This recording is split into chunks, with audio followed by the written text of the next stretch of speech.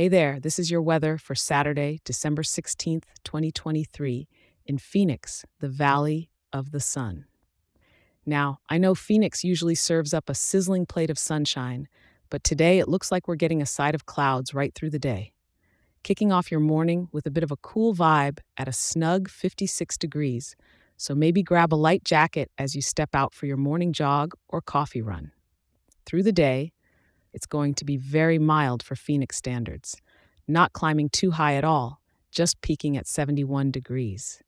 If you're usually campaigning for cooler days, today's your lucky penny. And guess what? The evening won't stray too far off, settling in at a comfy 66 degrees, which, let me tell you, is perfect for strolling around those festive holiday markets or enjoying a gorgeous desert sunset. When night falls, temperatures are hugging close to the day's trend at 63 degrees. Quite pleasant for a December night, if you ask me.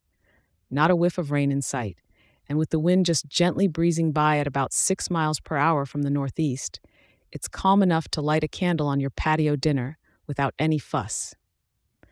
Now, the sky is keeping it chill with a blanket of overcast clouds, but hey, that just softens the sunlight and makes it perfect for those who prefer the shade.